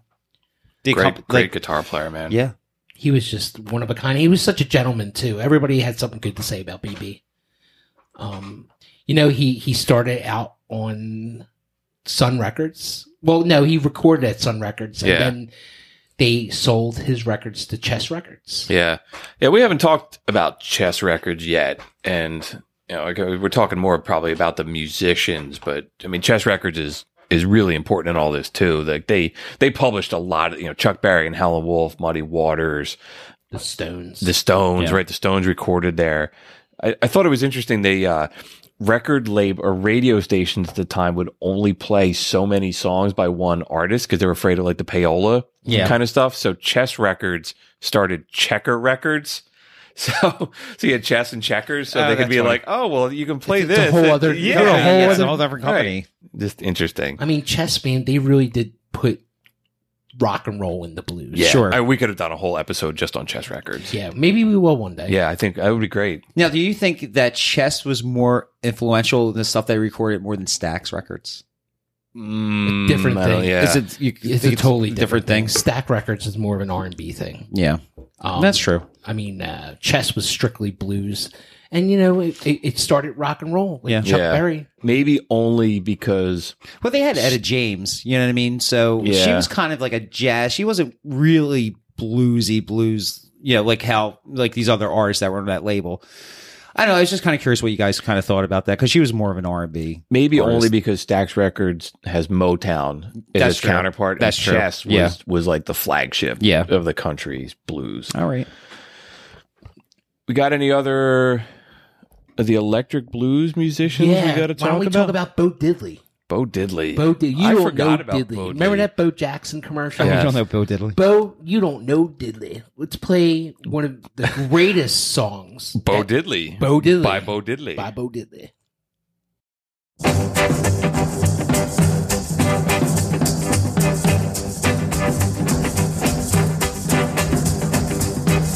So listen to my baby diamond ring. If that diamond ring don't shine, he gonna take it to a private eye. If that private eye can't see, he better not take the ring from me. What a fun song. Oh, what a great guitar player he was. Man, such a great song. I love that early rock and roll kind of stuff. That riff was ripped off so many times by different artists. Yeah. He's one of like the bridges between the blues and rock and roll. Yeah. Oh, he was definitely one of the pioneers of the rock and roll sound. But he's, like, of course, we all know who Bo Diddley is, but he never, I don't feel like that he has that, like, not your average person will know who Bo Diddley is. Like, of course, they'll know who, like you said, Chuck Berry. They're going to know who B.B. King is. They're going to know Muddy Waters. But I feel like that Bo slips through the cracks a little bit. That's why he's on the show. That's why we're talking about him. He also is another dude, like, grew up in the deep South in Mississippi and kind of played around with some music and guitar. And he decided he wanted to start playing guitar because he saw John Lee Hooker in concert. Yeah. He was like, all right, I'm going to try doing this, and just started kind of like as a street performer and just grew into a blues guy or rock and roller. One of the things that you showed me this week, Bruce, was a great recording. Yeah, the Super Super Blues Band. That's it. Yeah. Bo Diddley, Muddy Waters, and Howlin' Wolf did an album together called the Super Super Blues Band, and it is in like '68. It is cool because they're just really just kind of breaking each other's stones. I'll play a little bit. Here's a Diddley Daddy. Hey, wait, whoop! What? Can you sing that? Yeah. I don't believe it. Diddly diddly daddy, bring it on. Diddly diddly daddy, keep it doing wrong. Diddly diddly daddy, you my baby. Diddly diddly daddy, come on home. Well, I don't know about that. I'm gonna play my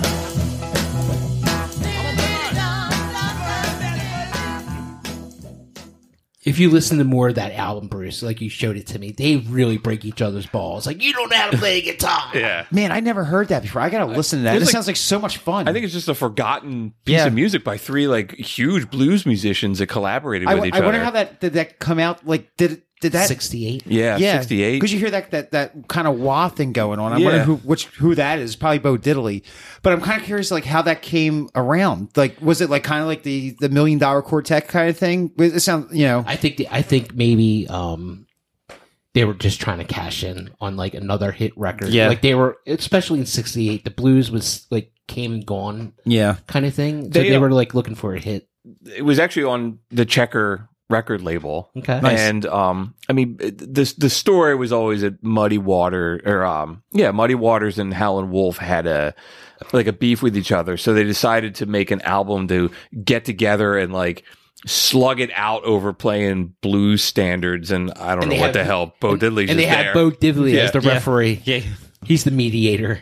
I'm going to have to listen to that. I'm actually learning something here. Yeah. I always learn I always learn things from our episodes, but I can't wait to listen to that. Yeah, I love when we just discover weird, just kind of forgotten things. I mean, rock and roll really took the blues to another level. Sure. I mean, are we ready to start talking about a little bit more rock and roll and blues? Yeah, I think so. I mean, I think the blues was very, very important to rock and roll, especially somebody like Jimi Hendrix. Sure. I mean, absolutely. Jimi Hendrix took the blues on a whole other level. Let's play a little bit of Red House. You'll hear what I'm talking about.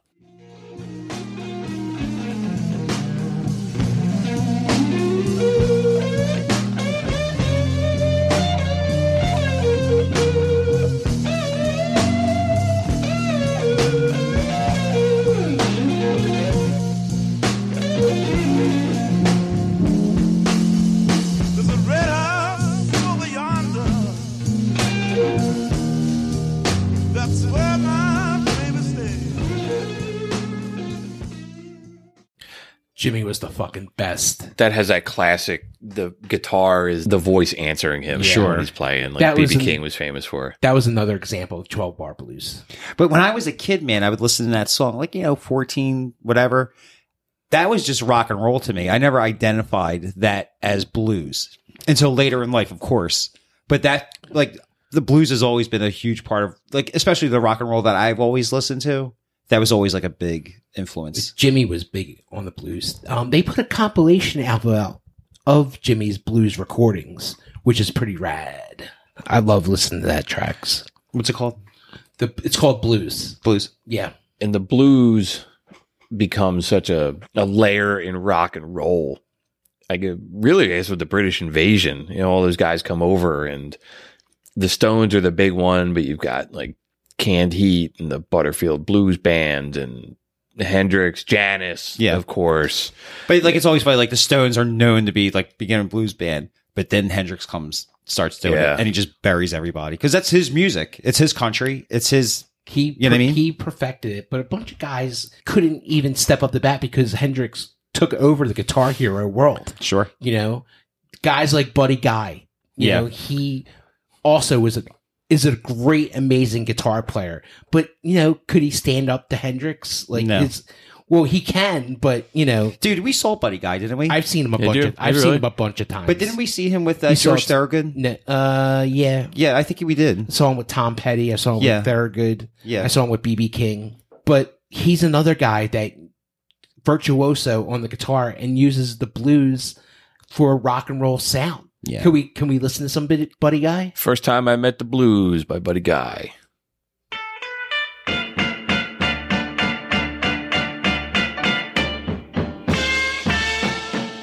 The first time I met the blues, if you know I was walking down through the woods.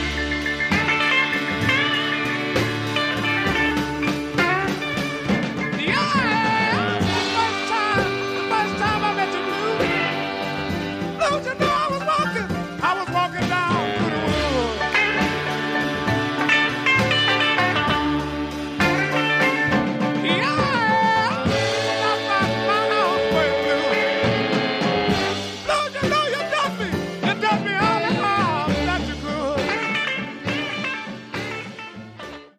Dude, I love the picking that he's doing. Yeah. It's so fast, man. Buddy always had clean. He always had that guitar with the polka dots on it. Yeah. That was his whole gig, like polka dots. Buddy was, standing in the shadows of another great guitar player, Jimmy.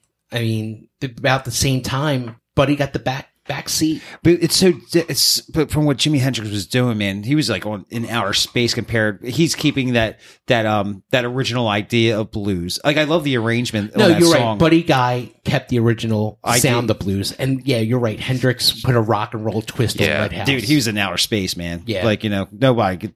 It's apples and oranges, dude. Like, you know what I mean? Honestly, it's completely two different sounds. But is one better than the other? No. You should probably mention Clapton a little bit too. Sure, why not? He also played a really big role in Robert Johnson's kind of like resurgence and discovery. Like, if you ever get the box set that had all Robert Johnson's stuff, he wrote the liner notes to it. I think he donated a lot or something to kind of bring all that kind of stuff back. And he came out, it was like 94. He came out with that album of all the blues standards from the Cradle. Oh, yeah. I bought that. Yeah, I bought that. It was really good. Here's a little bit of It Hurts Me Too. Just a big, great song. Huge sounds. Great song.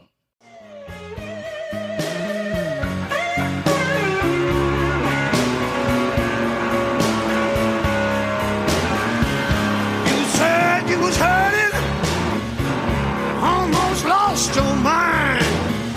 Now the man you love, he hurts you all the time. When things go wrong with you, it hurts me too. I love that song. My band used to play that song too. Really? Yeah, I have so many great memories of hearing all these songs I used to play with the band. Who wrote that song? That's not his, right? No, that's a that whole album's all old. Yeah. From the Cradle, right? Yeah, great album. Yeah, I have to go back and listen to that. Yeah, blues standard. I've listened so. He plays a lot of that.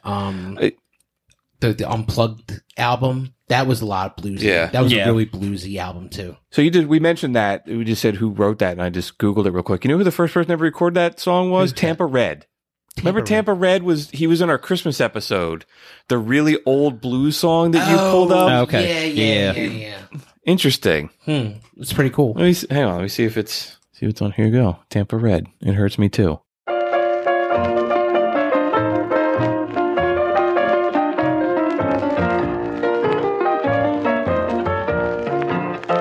I can't be happy, mama, for being so blue when you keep on worrying the way you do. When things go wrong, so wrong with you, it hurts me too. Okay. No, I dig it. Yeah, I dig that. Like, I dig that a lot more than the Clapton. Yeah, because the Clapton things are like really He's, like, produced, screaming. overproduced, and he's like screaming. Yeah, that's a really that's really nice to listen to. No, I think we're gonna talk about rock, blues guitar. We got to talk about the only white guy that played the guitar, blues guitar, like nobody else. You talking about Stevie Ray? Stevie Ray Vaughan, man. I watched a documentary on him today. He played so much, unreal. His fingertips would fall off. Yeah, and he would re-glue them. Yeah, super glue them back to his hand. Yeah, let's play Texas Flood. Texas Flood.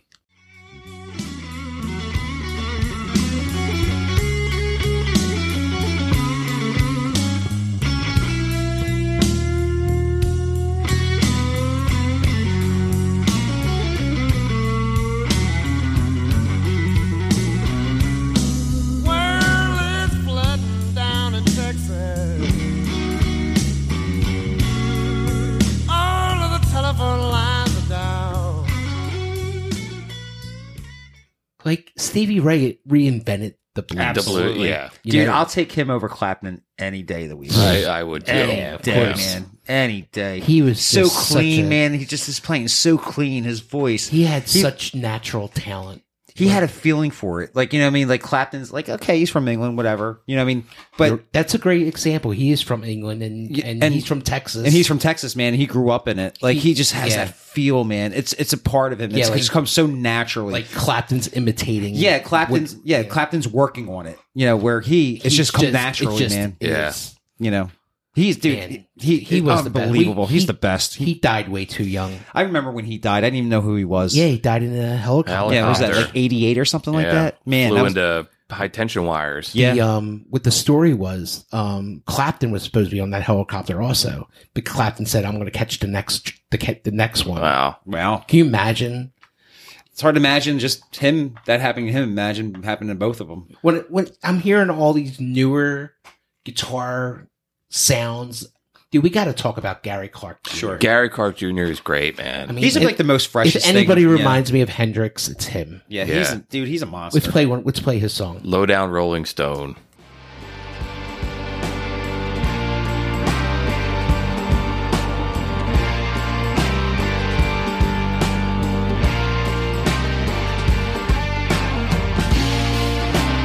Something's going on with me. I'm not who I used to be. No. Reach the point where darkness is my comfort zone. I love it, man. It's got a gospel vibe to Yeah. it, a blues vibe. Really good. I definitely have to make him more part of my diet. He's like, definitely carrying the torch. Yeah. You know, Thank God somebody is. it's like I hear him and I think to myself, you know what? Rock and roll is not dead. That's a good point. You know, I'd like to see that for him to this resurgence of rock and roll, because I agree with you. Maybe it isn't dead, like it kind of is, but hopefully he has something to do with bringing it back. Yeah, you've got stuff like Cage the Elephant, is front I and just center. don't get it. and then you got this guy making real fucking music and nobody's paying attention to it. I think people are paying attention to it, but if people It's, are, I mean, it's not on people, the fucking radio. Yeah, It's not. yeah. MMR doesn't even play a lot of Gary Clark Jr. I don't think they play any of it. Yeah, but it's just like, people our age are listening to Gary Clark Jr. But like the younger people, they're definitely not. They can't identify with anything that he's doing. You know, Hopefully, maybe this turns you on. hopefully it turns on some kid and makes him want to pick up a guitar and he'll be the next big thing. He's definitely Like 10 worth, years from now, who Definitely knows? worth checking out. Really talented guy. Is that it? Well- we just cover 150 years of music in we? like an hour or 2 hours. Yeah. Wow. Man, that was a lot. We did. We moved pretty quickly through that. I had a There's good time with this I one. did Yeah. too. There's a couple people we didn't talk about. I Yeah, don't like think we Johnny need to. Winter. Yeah. Like he's definitely like big deal in my book. Bonnie Raitt, Yeah. Janice, Taj Mahal, Yeah. Keb Mo. I like Keb Mo a lot. How about the ZZ Top? ZZ Tops and John Mayer. John Mayer John Mayer. plays a lot of blues. Yeah. So, we have some listener feedback. We actually got some feedback from our friends at Pantheon Podcast. When we published the electric chair episode, they helped us out and they were sharing it on their social media. And they put a picture of Fred Durst from Limp Bizkit and said that he needs to look out. And I was like, we totally forgot about Limp Bizkit in our electric chair episode. Dude, So how do we fuck that one up? I don't know, but thanks for all of our friends at Pantheon. But speaking of Fred Durst, HBO Max has a Woodstock 99 documentary coming on, and I hope they fucking trash him. We were there. We were there. And I hope They they blame blame him specifically for most of the problems that they had. Well, they ran that thing like shit too, but he could have helped out a lot, but he's a piece of garbage. Yeah, maybe when we swing back around and decide we're going to do another negative episode, maybe on new metal would be a good topic. Yeah. One other thing is, Jackie from Seattle, we read some feedback from her on the air a couple weeks ago. We mailed her a couple stickers, and in return, she made some return address stickers for us with the Prisoners of Rock and Roll label on it. So thanks, Jackie. We got it. Thank you. Thank you, Jackie. Yeah, You're awesome. Really appreciate it. And we've used them a couple times already. So now it is time for the electric chair, the segment where we sentence a song to death. We did a whole show about this last episode. It was so much fun. We got a lot of great comments about it. Yeah. Dude, I got a lot of like negative energy that I needed to let go in my life in that episode. Yeah, it feels good every once in a while. Yeah. It's my turn this week for the electric chair. Yeah. Well, the electric chair is sponsored by our friends at Lunacy Brewing Company at 1500 West Kings Highway in Haddon Heights, New Jersey. You can check them out on social media or at lunacybrewingcompany.com. And Ryan, it is your turn. Yeah, just want to say hi to my boys at Lunacy. What's up, boys? This week is my turn for the electric chair, and I am picking anything by the Smiths or anything by Morrissey. Bruce, I'll let you pick a song. There is a light that will never go out, only because I put in the Smith and Never Spotify. heard and it. had the most.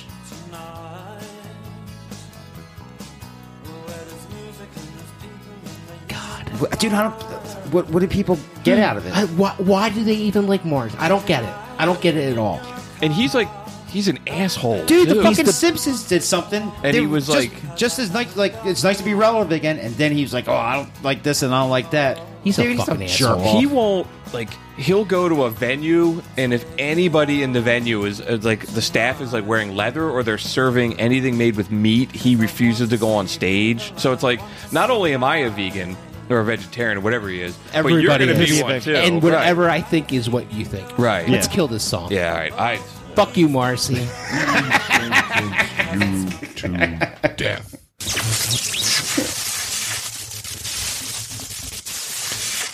Fuck you, Marcy. You did a great thing. You Yeah. Ryan, fucking you pussy. did a great thing. I tried a couple times to get into their music, man. I Why? can't do There's it. nothing. There's nothing What are you good going to get about it. into? I just There's nothing good about Dude, it. the only people who like Marcy are cat ladies, dude. That's Kate about it. Bush motherfuckers.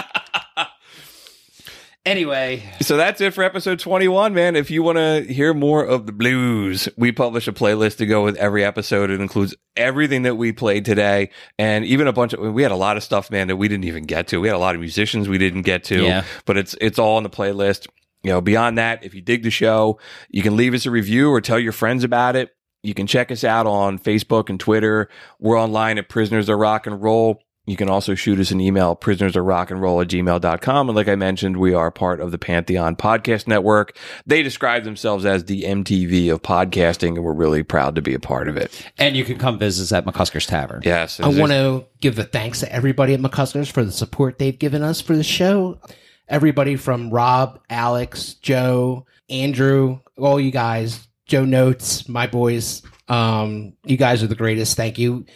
We have some pins that Tracy Root made for us. Thank you, Tracy. Thank you, Tracy. They They're look Thank you awesome. very fucking much. awesome. Maybe if you're lucky, you can grab one. Stop by McCuskers. We'll get you one. Yeah, if you're in the Philadelphia area, stop on by. They're at the corner of 17th and Shunk, and chances are pretty good that you will see either Ryan or Doug there. Well, shit, chances are pretty good. You may see all of us me there. sitting on the other side of the bar as well. We're kicking around the idea, maybe doing a show I would live like that. from the bar. I think it'd be fun. I Yeah. think we should advertise it. We should should get get a people crowd. to show up. And we could just pick a topic where everybody can participate. Right on. So if you would like to be part of this, or you like this idea, let us know. Yeah, shoot us a note, man. I think, we'll give it a shot. See what's the Buy worst us a that can beer, happen. man. Yeah, what's the worst that can happen? It doesn't work. So. We already did that episode. All right. All right, everybody. Well, that's it. We'll be back in 2 weeks. Thanks for listening, guys. Keep on rocking. Peace out. I'm just a prisoner.